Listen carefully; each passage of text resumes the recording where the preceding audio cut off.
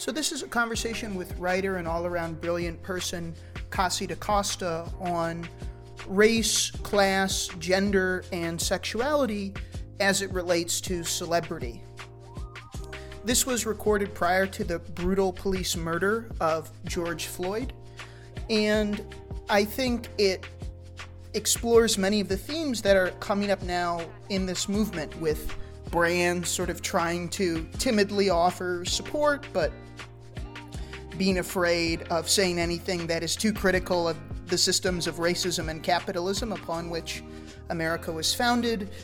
Celebrities from a variety of backgrounds, again, trying to sort of thread the needle between saying something and saying nothing without fundamentally disrupting the systems of domination and oppression that they currently find themselves at the top of. There are multiple different oppressions of racism, capitalism, sexism, heteropatriarchy, many different ways that who we are and the voices that we want to have are oppressed and violated daily. And this conversation is really complicated, very full of, I think, intense honesty about what it means to disrupt all those systems, and perhaps the necessity of having to disrupt all of them, that without destroying racism, you can't destroy capitalism. Without destroying capitalism, you can't destroy sexism. Without destroying sexism, you can't destroy heteropatriarchy. So again, this was recorded before George Floyd's murder, but I think a lot of these threads and tensions are the ones that are being protested against in various forms in this movement. Hopefully, we can figure out a way to destroy all these oppressions and build a beautiful new world. If you like this conversation, we have a whole back catalog of fascinating discussions with authors, writers, and activists from all over the world. That's at the Arts of Travel podcast, and our website hosts programs, platforms, and interviews that cover many of these topics as well. Here's our conversation with Cassie Costa. I hope you enjoy.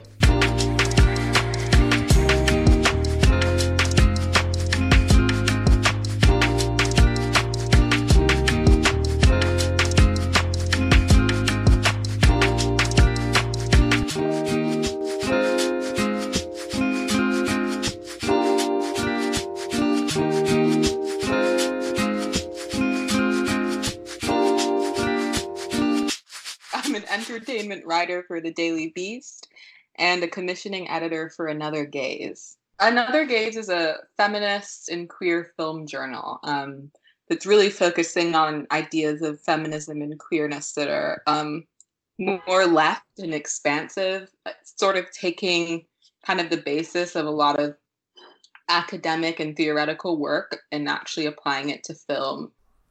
So, sort of the overarching tension in our conversation is going to be based around celebrity. Something I spoke about, I interviewed Naomi Burden, who's the founder of this fledgling network called Means TV, where they've billed themselves as the Netflix for the left. The tension in that conversation that we eventually arrived to, that we'll start with here, is I asked her, well, is celebrity or can media itself even be, in the forms we have it now, progressive or leftist? Because just like with wealth, where there's the 1% and the 99%, we see that in fame as well, where there are all these hidden violences and hidden structures that go into sort of taking the fame surplus and giving it to a very small group of people. So to frame our conversation, let's start there. What have your thoughts been, particularly in this moment of crisis, of if celebrity itself can be leftist, or will it always remain a capitalist concept?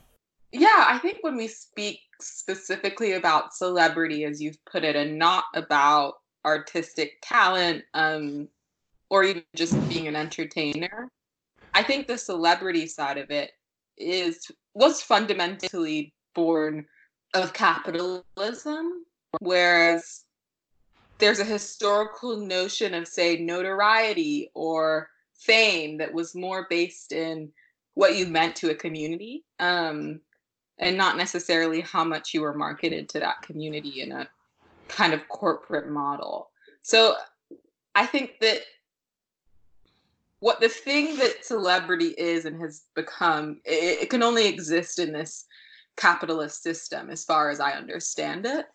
And without that, if you replace it, if you change it, then people's relationships to people who are producing work or who are workers, because I think some of the people we think of as celebrities, like Oprah or Kylie Jenner, are capitalists themselves, and then others are actually workers, even though they're rich. They're working for wages. So I think if you can transform the system under which these people are actually creating work, if they actually own the means of production, say, if actors actually had ownership in production, as well as the directors and the writers and the crew members all together versus producers and benefactors, then I think you would change. I think you would also necessarily change, viewers' relationships to those people. And then if you look at other industries, that would have to change as well, to change how fame is produced or how someone gains notoriety in a community. And then who gets to be known in a community would also change, right? It wouldn't just be people who had these talents that we think of as like our certain kinds of artistic talents that produce fame, or certain kinds of business acumen that produce fame. I think everything would kind of shift and change. I was thinking, like, this isn't a perfect example. It's a kind of state authoritarian communism, but if you look at Cuba and the way that, say, athletes are seen in the country, it's less about this kind of Nike-fied idea of fame and ability, and it's more about serving a role in society, is kind of uplifting the community. And doctors really serve that role in Cuba, and they're really proud of their education system, and they travel around the world serving communities in need. So I think there are ways that we can reimagine what it means to be admired kind of widely in your community, but right now it's often based on really cynical ideas and senses of who has value as a human being in it. And so I totally hear you when you say, like, it's celebrity is really tied up in capitalism. And very recently, because of the COVID-19 coronavirus panic, there was sort of a cultural flashpoint where the contradiction broke through the mainstream, and that was Gal Gadot's disastrous Imagine video. And I'm wondering, for this strange time where we're entering almost like fascist economics, where Trump is and other white supremacist Republicans are sort of demanding that a labor workforce that will include a lot of white people, but disproportionately poverty has affected black and brown people more because we live in a system of racialized capitalism, are saying, go to work and die. Go to your delivery job and die. Go to, your whatever these gig economies that we've set up to direct billions to a small select few. Go do those and die so we can stay in our mansions and bunkers, and our stock portfolios won't be hurt. And so that's the time we live in.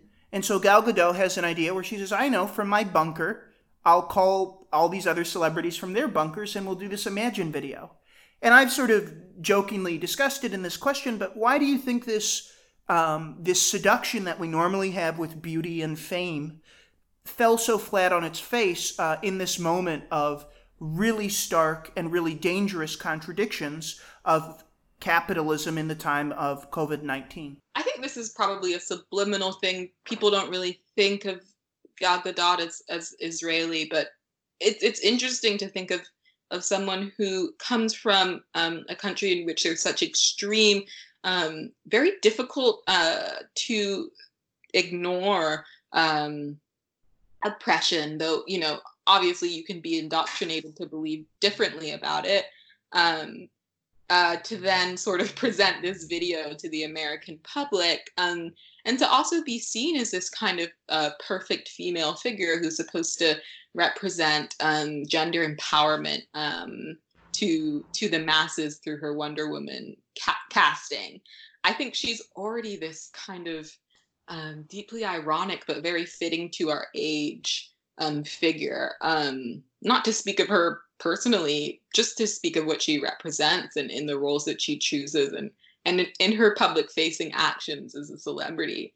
But yeah, I think the reaction to the video, even if you know nothing about Israeli occupation, it's very clearly this kind of cloying earnestness of the rich, of the upper middle classes, of saying, oh, I really want to help. I really just want to confer my benevolence and my goodness onto the struggling hordes.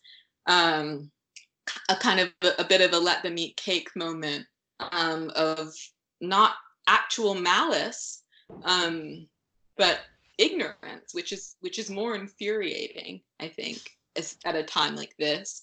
And also I think it kind of also, for a lot of people, it's the ways in which celebrities have really profited off of social media in these various ways, whether literally profiting or using it as their own kind of personal PR. No longer do they have to convince a magazine writer to fall in love with them. They can just directly kind of broadcast themselves to public adornment. And at a time like this, where people are losing their jobs en masse, where people's parents and grandparents are dying, where younger people are dying, where they're being lied to by people in power in very obvious, very flagrant ways, when it's become clear that there are senators who have done insider trading months before any of the public were informed about the virus. You have people with a lot of money who have access to tests whenever they want them decide that their offering is going to be a pretty horrific rendition of a later years John Lennon song. I think it was kind of I always say everything now feels like it's out of Armando Iannucci, but this kind of cruel irony, this kind of cruel comedy, in which the people in power seem more stupid than ever, but they're still in power, and they're getting more of it. So I think it was finally a way in which the things that people who are very politically focused and who are very informed about the news, about history, about politics, it was finally a translation of the things that make us angry into the mainstream, into the popular sphere. So, at least for me anyways, Armando Iannucci is interesting to mention, simply because I think he still believes in the political process. For all his criticisms, he's never really gone into sort of a surrealism. That's why I stopped watching Veep, because it's very clear he still believes in these processes. He doesn't offer an alternative. I think that's the thing, though, that makes them feel so eerie in the moment, is that his work, because it believes in itself, it actually is more grotesque. In a way, it's kind of successful because it so much resembles the real thing, right? Because he believes that these processes should actually work. But you can kind of see it with Veep. For me, it got unwatchable because it felt almost not satirical in any way. As you're saying, it wasn't surreal. It was very close to the real. But I think once you see that kind of the connection to the things that are actually happening to us, then you can start to see the show for what it is, if you were once an uncritical watcher or viewer of that show. So your review of The Assistant, I think, is a really interesting piece of writing, so I'm going to quote from it here. This is in particular interesting because it talks about your own background. You were a Yale graduate. So for this quote, then maybe I'll leave that to you to sort of explain how you came to include the personal in your own understanding of the film rather than guessing as I did here. So the quote goes, "Still, I was only there for a summer. I told myself and even felt lucky to be entrusted with filling in for the assistants when they took time off. The assistant masters the power dynamics that are central to the various abuses withstood in these kinds of "you should feel lucky to be here" workplaces. You are special yet disposable. In one moment, you're a genius on the path to professional stardom, and in the next, you're an ungrateful embarrassment. To cope or make sense of your investments of time and energy, you hold on to instances of praise as proof that the mistreatment is merely a test, a necessary obstacle on the way to greatness. End quote. So, for you, maybe this is the... could you center some of the ugliness that goes into the backstage we don't see, to quote sociologist Irving Goffman? We always see the front stage, but we of the actors, of the Gal Gadot, but we rarely see the backstage, the assistant grimacing and wanting to vomit, maybe while she holds the phone recording the Imagine video. Could you talk a bit about this, and as well as why you decided to include your own background in writing this review of the film, The Assistant? The assistant in the background, I think before I said that a lot of who we think of celebrities, they're actually workers, but then of course a lot of them are also actually employers themselves, or they're contracting work in having assistants and having a makeup team. So yes, there's this kind of prestige system that's replicated in multiple spheres now, and the primary place that it developed was in the university system, which originally only elites had access to in the first place, but the second that it became the case that you could earn a kind of education and kind of rise up to a place of status, that working was no longer this embarrassing thing to have to do. You have these kinds of tiers, and the ways that the ruling class has kept them in place is by trying to obscure to certain parties that they exist, or that there's anything wrong with them. And so for me, it was important to contextualize the assistant in my own experience, because I felt that the movie was very pointed in being about a young woman who actually had options, actually had a way out of her situation, working in this fictionalized version of Harvey Weinstein's office. But she's constantly calculating whether she should have a moral backbone. And I think one thing that I experience is just this increasing feeling that it's ridiculous to stand for anything unequivocally, that you always have to hedge, that you're always going to have to make compromises and calculations, and that in and of itself is supposed to be a noble thing. That's supposed to be maturity. That's supposed to be cleverness, brilliance. And if you're in the pursuit of something called or labeled brilliant or intelligent or talented or prestigious, without having your own sense of what's right, of what you're fighting for, who you're fighting with, then you can be convinced to be party to anything, I think. And so I think it was, for me to make that claim, I needed to point out where it was coming from, which was coming from my own experience.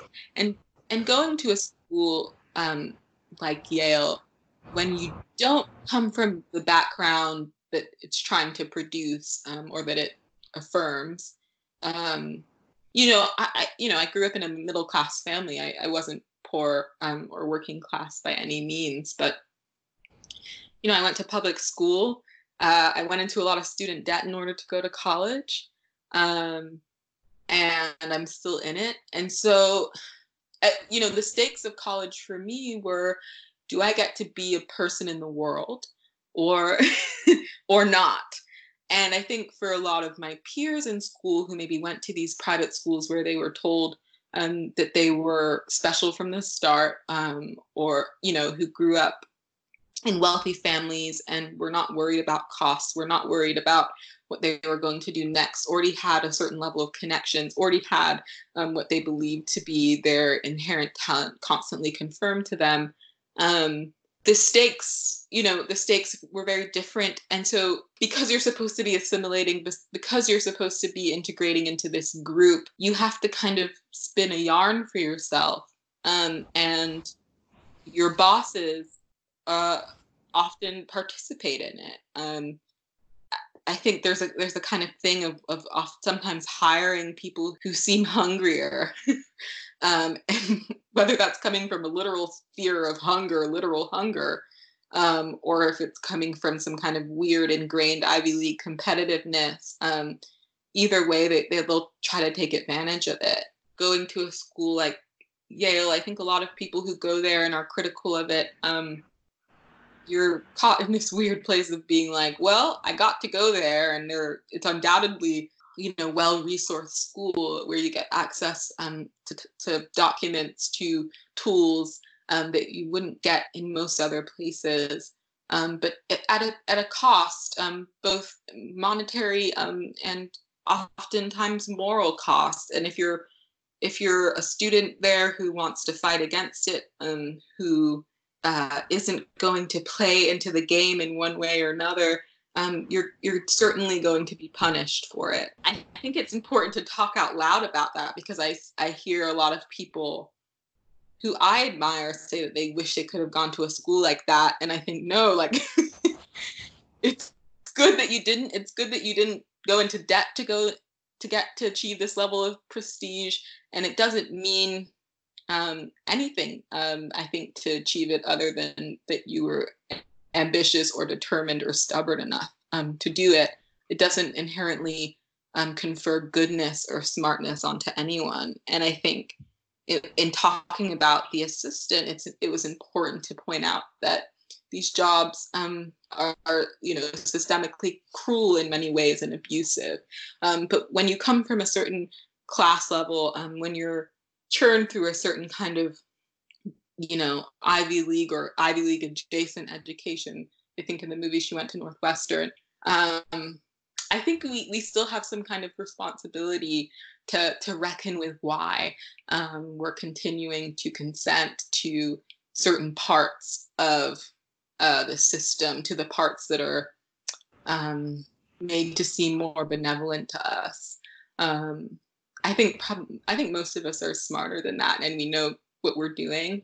But it's tough, because it also doesn't mean that if you experience abuse that it's no longer valid because you've made other compromises. So for me, it was just about trying to find a way to talk about that difficult area,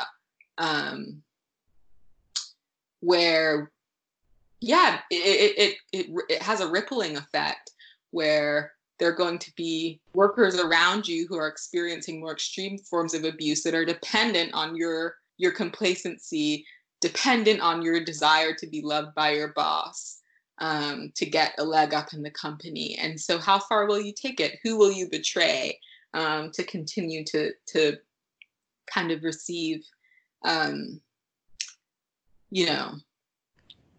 the approval and the benefit of being associated with certain people, with the ruling class. One of the most tense but interesting interviews I interviewed Tony Lin and a very prominent Time magazine writer, Karen K. Ho, and they and I really disagreed on the figure of Ellen K. Powell, because Ellen K. Powell for them represented, this really pioneering force of this Asian American woman who was trying to force her way into one of the most elite sections of capital, venture capitalism, and I think it's called Kleinfeld Perkins, and where we really had a big disagreement, though we were polite about it, was I said, look, I don't think certain institutions can ever be progressive, no matter how diverse you make them.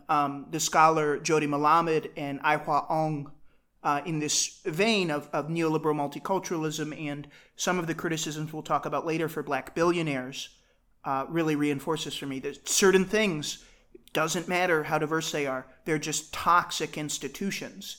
And when I look at, this movie, when I look at the culture of cruelty that goes on in Wall Street, where they do literally work you to death, not because they need to, but because they're trying to break you in a lot of ways to make you completely loyal to that institution. When we look at, Veep, we were just talking about, but the real life equivalent would probably be someone like Amy Klobuchar, who physically and verbally abuses her staff, and then you get these bizarre Stockholm Syndrome quotes when they get interviewed of, ha ha, it's fun, ha ha, and then like in subtext off stage, Amy was pointing a gun. It's is there something that people don't understand when they don't go into media, when they don't go into Yale, when they don't go into these institutions about how cruelty is the point? And for non-white people, has this been something that, as we're, again, in this weird moment of collapse with COVID-19 and capitalism, are more people who aren't white talking about what I've framed and scholars have framed as neoliberal multiculturalism as something that really needs to be reckoned with? It's interesting because I think for me particularly, and I've written about this in other pieces as well, my family's not African American. My dad grew up in the UK and is from West Africa. My mom was born and raised in Zambia. So we moved here when I was a very young child. And so we came from a particularly privileged position of my dad had to come here, and because he studied medicine in Zambia and then did his PhD in London, he had to come to the US and do a residency again, as they make you do if you don't have a Western world medical degree. And so, there's this kind of, we had these multiple experiences in the US as Black people who are coming from outside that's quite unusual. In that usually when Black people are easily able to immigrate here, it's because they already have quite a lot of money. But because of the way things work for my dad, we, had to move into like a 2-bedroom apartment with, 3 kids and in Las Vegas. And, he was working, long shifts at a hospital as a resident for the second time in his life. And then, once that was over, we were able to kind of assume this kind of comfortable middle class position, living in different neighborhoods that were pretty harshly segregated in the South, in North Carolina and in Virginia, and then in Pennsylvania, where I went to high school, where it was a lot more white in the suburb that we lived in outside of Philadelphia. So from that place, I think, and then going into Yale, I've had an interesting perspective on kind of the workings of neoliberalism in multiple different spaces. And because my family, like as a family unit, we moved so much, so we never really became integrated into one community. And so we were always kind of observers. And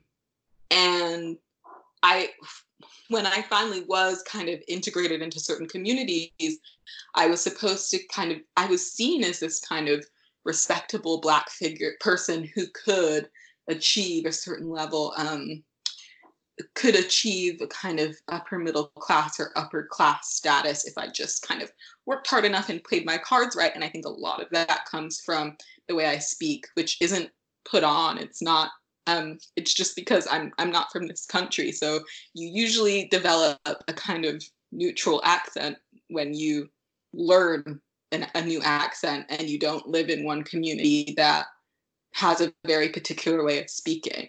So yeah, it's interesting because it's almost like Black people who people think are white, and they'll be in a group of white people, and then those white people will start saying things about Black people, and that person will be like, "Oh my God, this is what they're saying about us," when they think we're not here.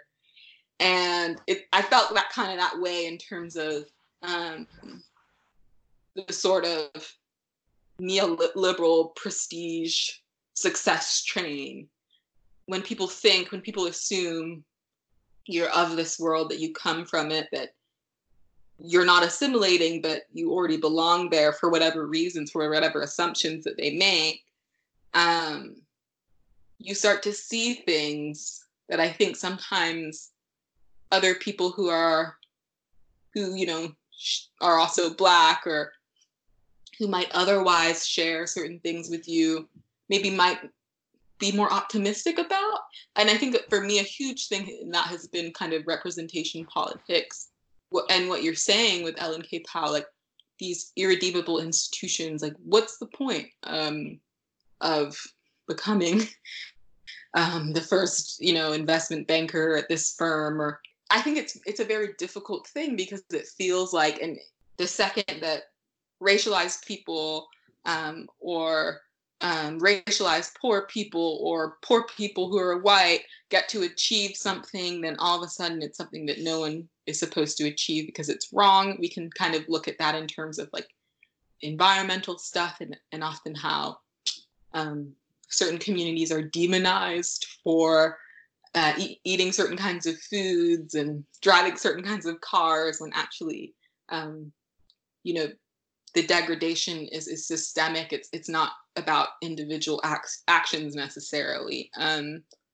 And so it's a difficult thing to talk about, because if you don't have, and I think it's very easy to grow up in this country, and in the country that I'm currently in, that you're not currently in right now, to grow up in the US and to feel, to have class obscured, and to not have an understanding of class struggle, of difference, not just racial difference kind of flatly, but in terms of how racial difference plays out at different class levels.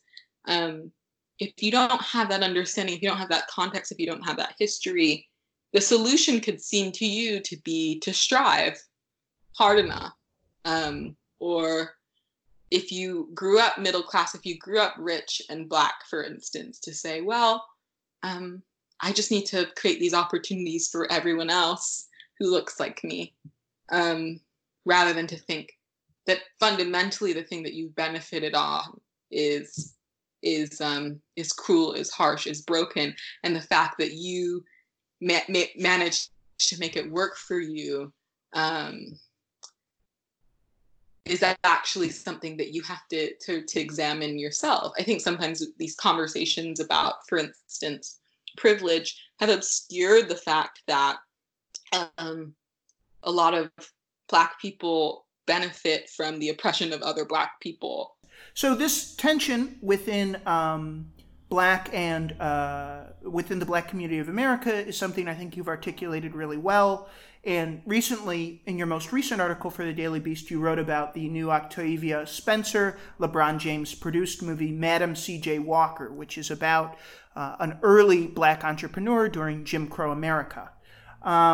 You had this to say, and if you could give us a bit of background on the film for the question, but the quote from the article that I wanted to pull out is, "The myth that the flourishing of Black businesses will help all Black people is one that has worked on large swaths of Black communities in the U.S. who idolize millionaire and billionaire Black entrepreneurs like Diddy, Beyonce, Jay-Z, Rihanna, and Oprah.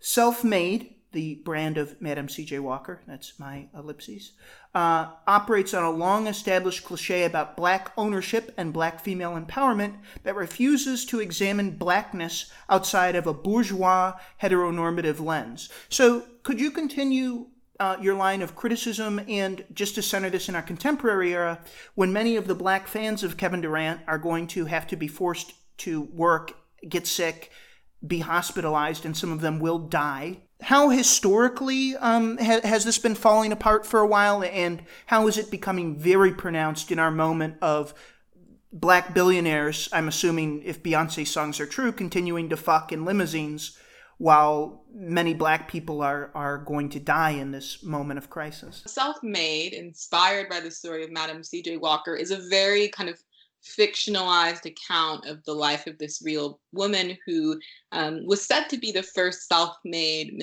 Black woman millionaire in the US, or I would assume anywhere, but actually technically wasn't a millionaire, though with inflation today she would have, by the time of her death, had the equivalent of over almost $9 million. So she was certainly rich and died rich, but was a working class washerwoman who became an entrepreneur because she was desperate to get out of that very manually, sort of physically, I'll use a term that Jasbir Puar has developed, debilitating job. So it's a common story that, in the article, I say large swaths of Black communities have bought into this idea, not because these people are stupid or because they're morally depraved. That's not what I mean to say. But like anyone else, a lot of Black people have seen firsthand, if not experienced firsthand, extreme hardship and cruelty at the hands of being disenfranchised, of not having resources, of being poor. And the short term, not necessarily easy, because it is a kind of hard work to get from where Madam C.J. Walker began to where she ended up. But it is simpler.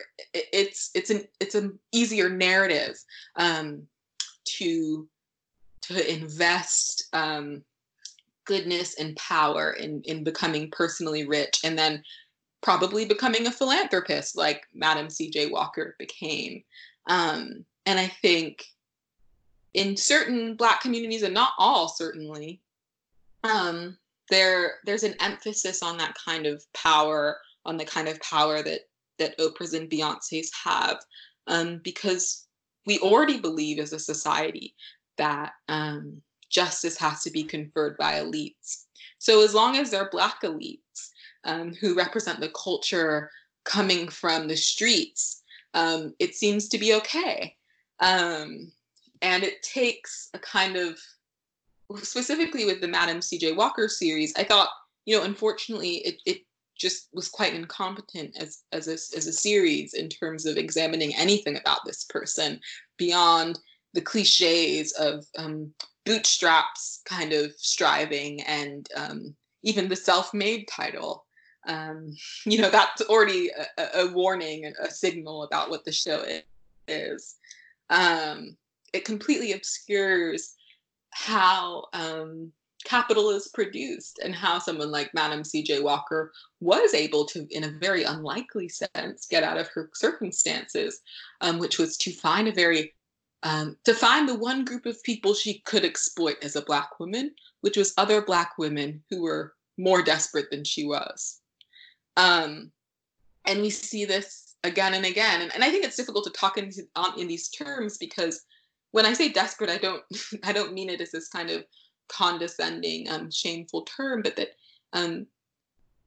under a system of capitalism, any of us who are not benefiting off of it as members of the ruling class can be positioned as desperate at any moment, desperate to survive, desperate to escape, desperate to care for each other, kind of clawing against this, torturous force that in many ways seeks to own us and to own what we produce. And so I think it's hard for people to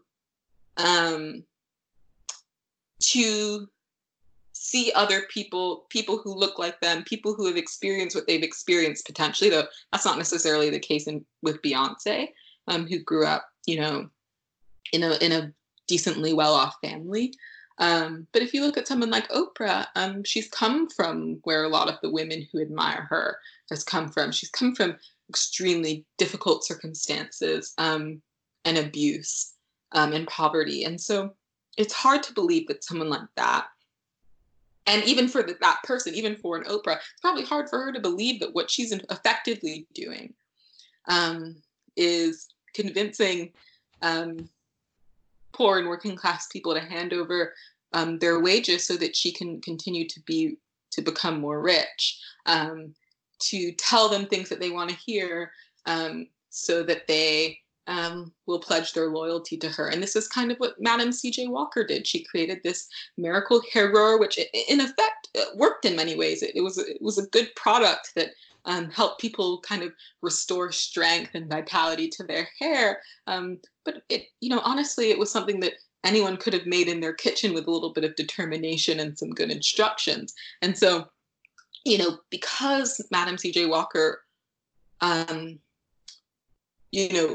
had this desperation in the face of capitalism, of racism, um, she felt the need to monetize, to capitalize off of her knowledge that she had gained through experiment, through relationships, through community for free, to sell it to other people rather than to offer it to them and to share it with her community. And because that was the model that she learned, that she knew as the only way that she could escape her circumstances. I think now it's an obligation to demand more of each other than continuing to exploit each other.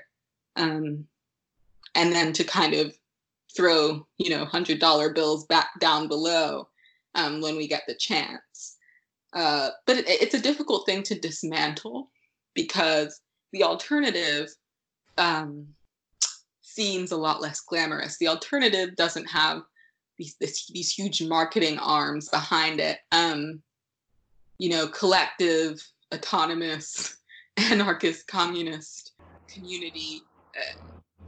For a lot of people, that represents just a different kind of poverty. And so you have to change those perceptions, I think, to even begin these conversations in communities. Later on in the article, you have this to say about sundial brands. And there are several ellipses. This was taken from a Black quote. More recently, Black hair care line Sundial Brands released a signature line dedicated to her, Madam C.J. Walker. Today, while more and more Black entrepreneurs are making money off of broke and precarious Black people looking for a trustworthy leave-in conditioner, economic independence certainly hasn't spread to workers around the world, not least to the ones tasked with making and packaging hair products. More fitting to our virus-stricken pandemonium might instead be worker-made, the communities that inspired Madam C.J. Walker. So this quote, for women, you could compare this to a Beyonce versus, let's say, a Cardi B, where Beyonce has millions of dollars that go into her appearance, or at least tens of thousands, if not hundreds of thousands, that go into what she wears, the brands she stands, how she keeps her appearance in place with fitness regimens, eating regimens, and so on. Cardi B openly just sort of is not on, the very strict sort of eating regimen of someone like a Beyonce.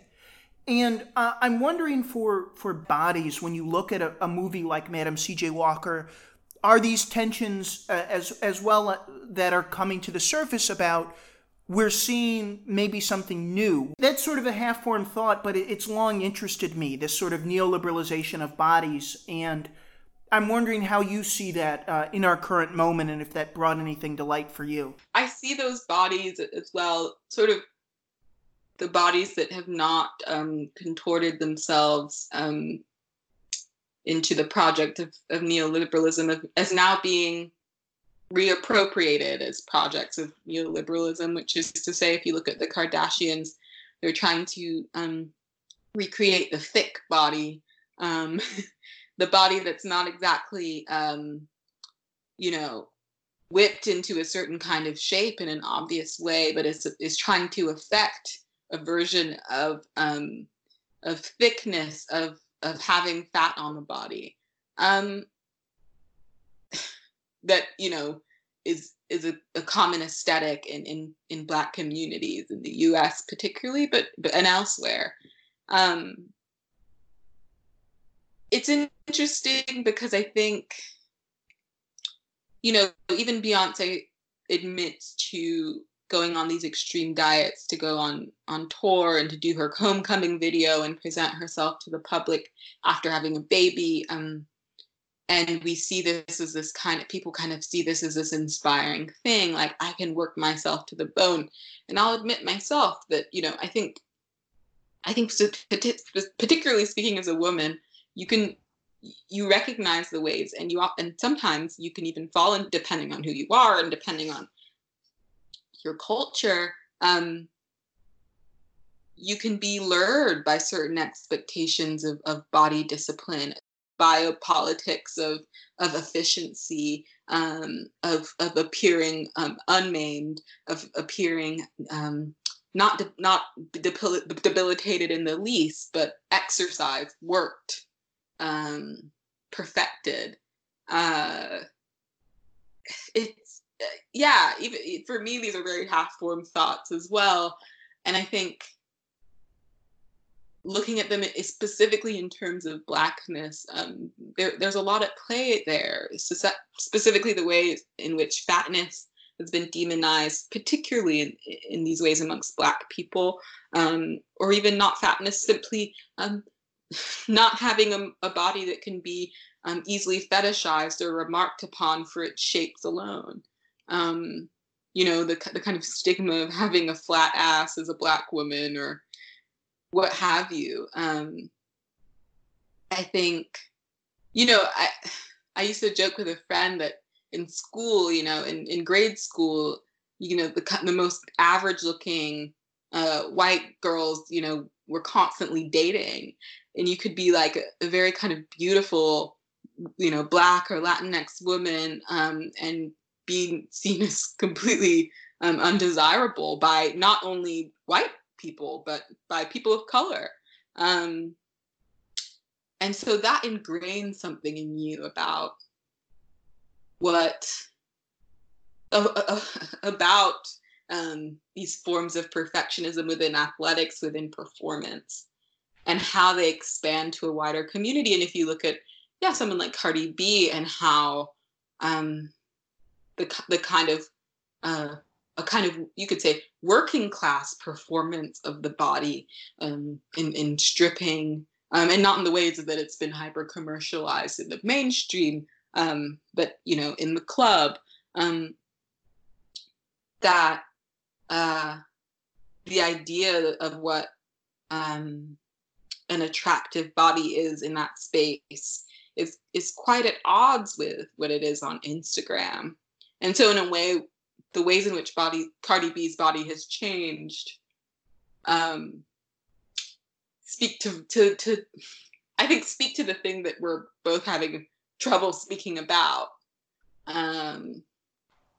All of the kind of surgical enhancements and changes and reductions. And then if you compare that to what Kylie Jenner has done with her body. There are these interesting ways in which we're converging on this kind of bizarre, kind of, Nefertiti-esque figure, a fantasy version of a kind of idealized non-Western body, and how that plays into Western gazes and Western forms of production. It makes sense because this is an economy of extraction. So of course, not only is it going to extract minerals and labor, it's also going to extract bodies. It's going to extract aesthetics, images, and then sell them back to the people, both people who are in the ruling classes as well as, the rest of us. Do you see something more Marxian in our discussion here, where Marx has the concept of surplus value, right? Where the worker produces more than they earn, and that surplus goes to the boss. When we look at the beauty of a Beyonce or a Jamila Jamil or this line of Madam Walker products, do you see this sort of, like we would see a stolen wage from the worker, sort of a stolen beauty from many Black or brown women who, because their lives are about giving up this surplus, that beauty is going to a select few people because of some of these complicated mechanisms of biopolitics we talked about, where to make your body, be it a Beyonce or a Cardi B or a Kylie Jenner, I should say, you have to spend thousands, if not millions of dollars. So could you talk about this link I've teased out, if you see this connection between the stolen wage of the worker and the stolen beauty of many people, Black, brown, and white, or whatever background? Yeah, one thing that immediately popped into mind was, just the selling of weaves, how weaves are begotten, and who they're gotten from. And I think this is a very um, sensitive subject amongst Black women. But I think, you know, all sorts of people, white women wear weaves too, and especially ones in the public eye, and it's just been obscured because it's seen as their natural hair and their natural texture.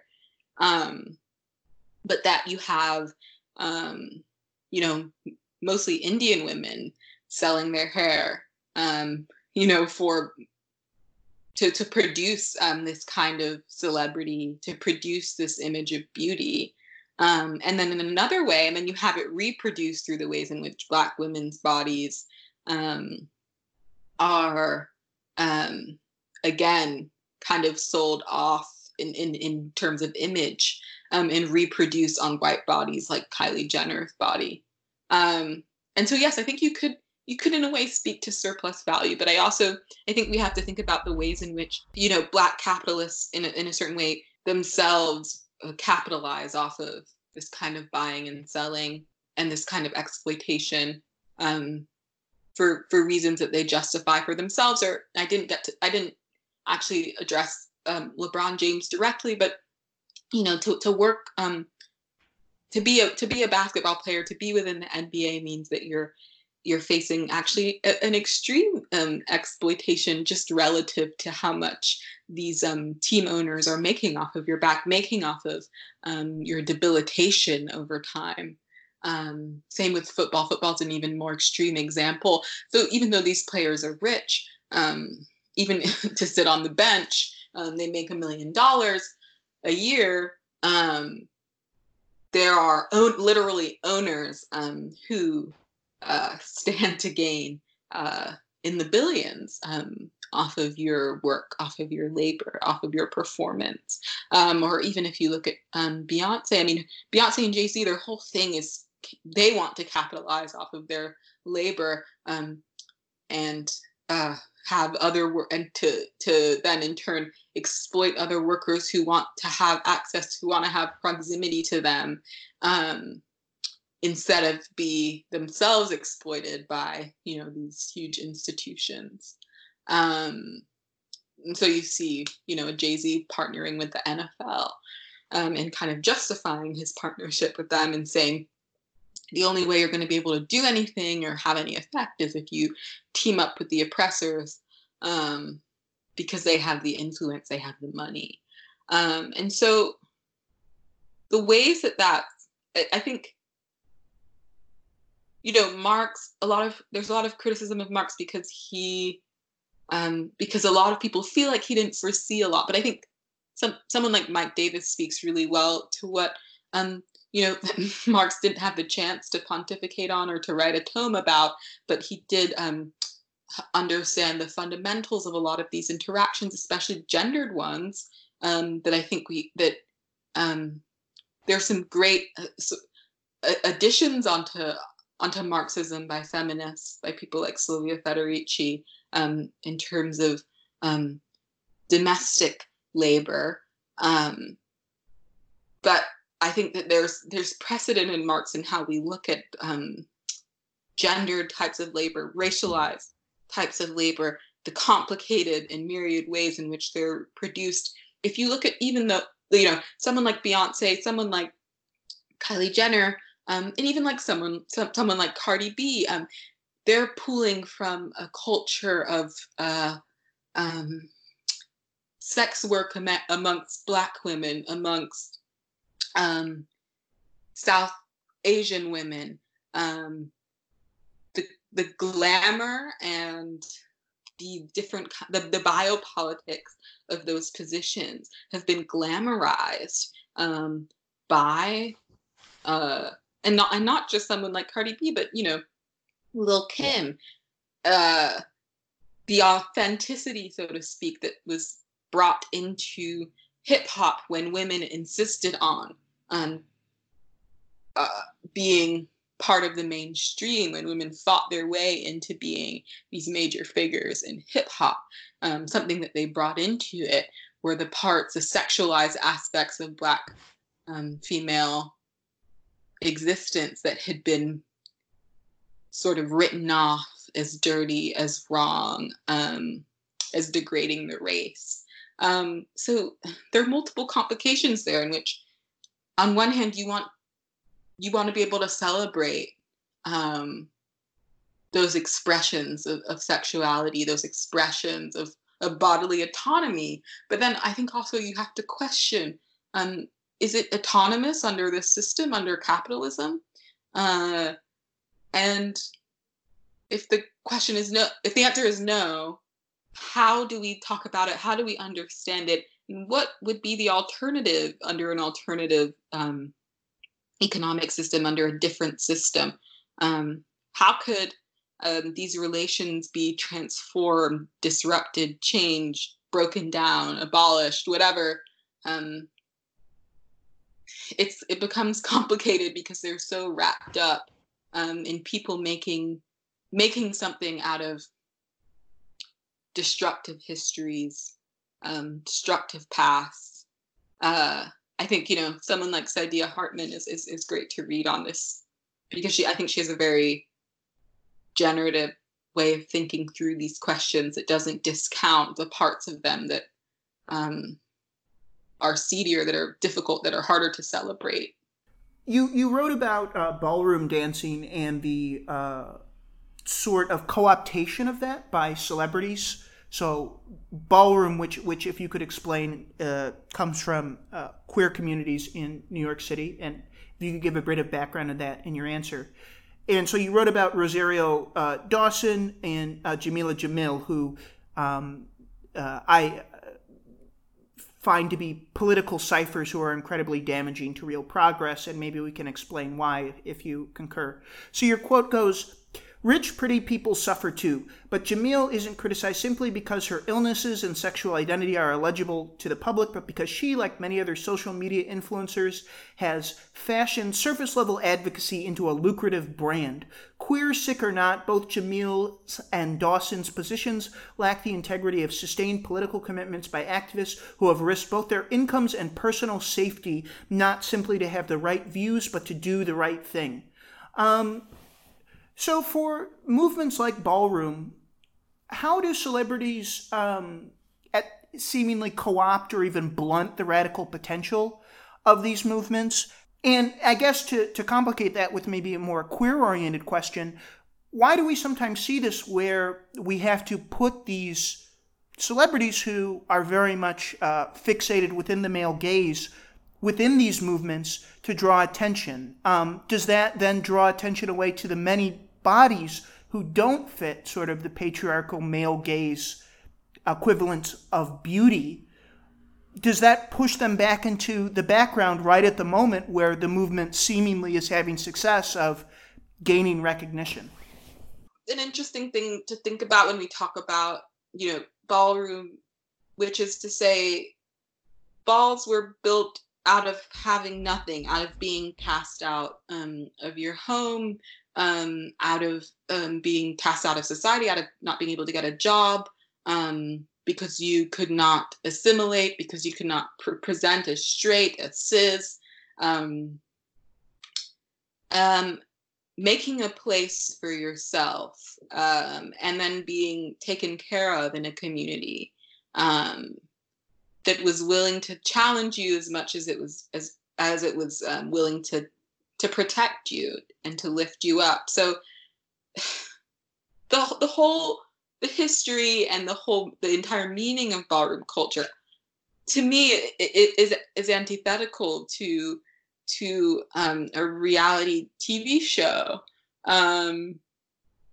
Of course, it's one of these situations where, if what we're looking for, as queer people, specifically is representation, then the whole point is that you're going to make compromises, right? And I think it's difficult because I think, for a lot of people, especially if you aren't in the ball community and you're just an observer, someone like me,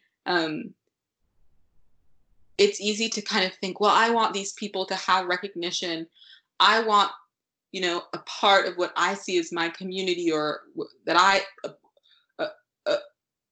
a history that made it possible for me to exist as who I am in the world. I want them to have legitimacy in the mainstream.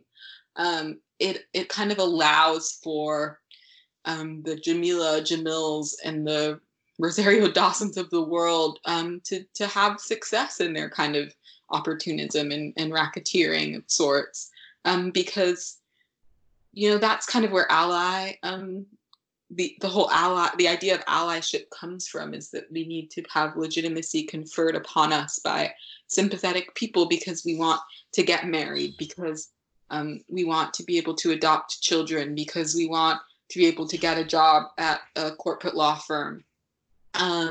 So it's difficult to even talk about this ballroom show, because I think in a way being upset about it almost legitimizes its very premise. But to humor the people who certainly will benefit, from, not simply to humor them, but to speak to the young people, or the trans kids and adults who will certainly feel personal, not all, but I'm certain that some people out there who are isolated from any tangible form of community will find this kind of representation important, or will give them some kind of will. I think the danger there is that we tell people that they need power conferred upon them, and that there's no need to fight for it on their own. Or the Jamila Jamils will tweet about you, and they'll post Instagrams about you, and they'll make you important, and they'll make you feel real, and they'll make you feel good.